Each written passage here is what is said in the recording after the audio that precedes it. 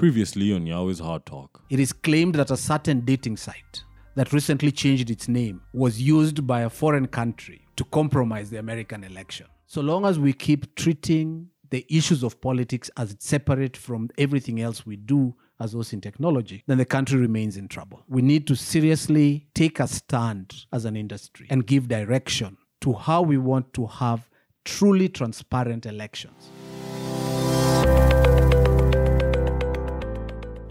Welcome to Hard Talk, a podcast that looks at how we use technology and specifically ICTs in our daily professional and personal lives. Be it technological advancement in the transport industry, the revolution caused by the mobile phone, I also cover the disruption it is causing in the food and also the building industry. I'm your host, Robert Yahweh, an ICT practitioner with over 30 years experience.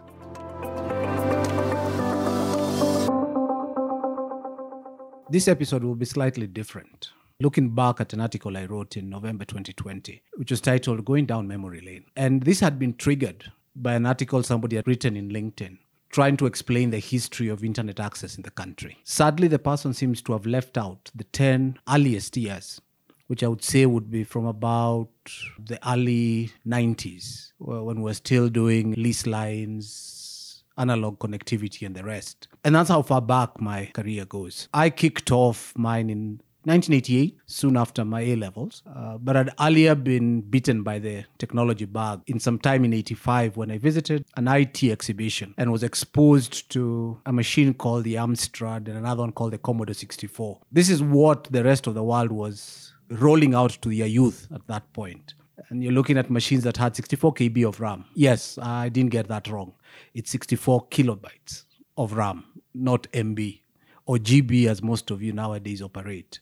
The true catch was when they allowed me to sit at the computer and type those famous two words, hello world. And when I wrote the little code of, I think, 3 lines of BASIC and then hit execute and it popped up on the screen, I was hooked. I went on to do IT immediately after my A-levels. And due to the high demand, within finishing my first certificate, I was immediately hired as a tutor for a college across the road from where I was studying. It's very interesting how, even though we believe technology has changed drastically, but when it comes to the implementation or how we utilize technology, sorry to say, in my opinion, we still are very far from getting to the present. 90% of what we're doing is still 1990, 1991, 92 technology.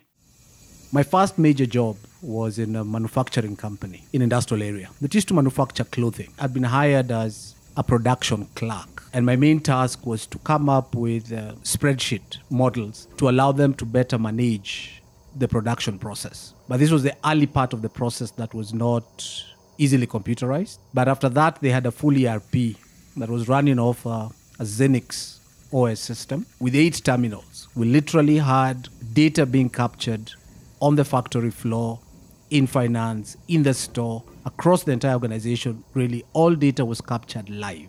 We didn't have batch processing or the rest. And this is 1989, 1990. Yet today I will walk to organizations and departments are not even interconnected.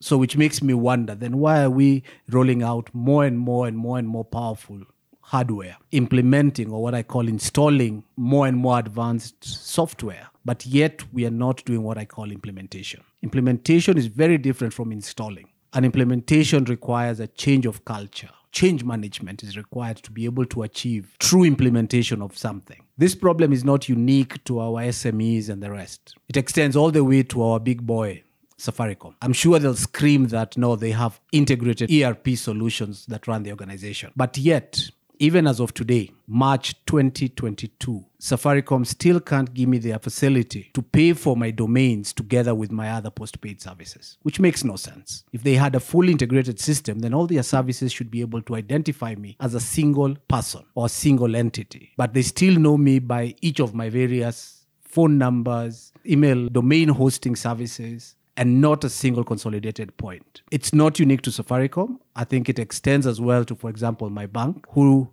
Even after 5-6 years of screaming and yelling, they have totally refused to give me my bank statement in XML. Some bright person at the bank told me that I'll edit the XML file. So I'm trying to understand how changing the XML file that has been sent to me as an email would actually go and change my bank balance. But that's a discussion for another day. Today, what do I see? I see organizations claiming to be IT savvy or to have embraced technology. Yet, if you look at the business cards for their staff, half of them have a free Gmail account or one of the others. The organization, even as we speak, has not been able to embrace why you have domain addresses, why you have registered domains for your organization. What this means is that anytime one of your clients needs to contact your salespeople, they're contacting them on their personal email addresses. So the day that particular salesperson or employee leaves, you have no idea what contacts they had with your clients. So when they walk away completely with your clients. And so you start publishing messages in newspapers that note XYZ is no longer an employee of this organization. And I can assure you, even if most of your customers see that advert in the papers, they won't know what to do because the only contact they have is of that particular person. We need to start realizing that your client data is critical to your organization's survival. But as we say, we do look and learn, go out, tell people to bring their own devices, put their personal phone numbers on their business cards, put their personal email numbers on their business cards, and then you wonder why we are not making progress. In closing, I'd like to look at how we've ended up where we are today, especially in the relation to us being net importers of content. When we started off the internet, I believe there was a company called Carisi Communications that later on changed its name to Africa Online, had run what you used to call a bulletin board. What a bulletin board was a way to actually generate content and share content locally. It was the expectation that this would transition into us hosting domains locally and generating local content and keeping that local content local. But unfortunately, it was shut down as the internet arrived, or whatever we call the internet. Because for many of us, I know you think that the internet is Google, Facebook, Gmail, and WhatsApp. China, don't forget, is not connected to any of those platforms, or at least not permanently. Yet they continue to flourish. India recently banned TikTok, but yet the country continues to grow in leaps and bounds. For us, all we can do is go onto Twitter and scream and yell over issues that have no direct impact to us, such as some war happening across the world or somebody's account being suspended at the other end of the world as we comfortably send our data out. And so I wonder, over 30 years later, we still have not embraced technology. My journey continues. This podcast is hosted by Robert Yahweh, and the content is based on articles written on the monthly magazine CIO East Africa.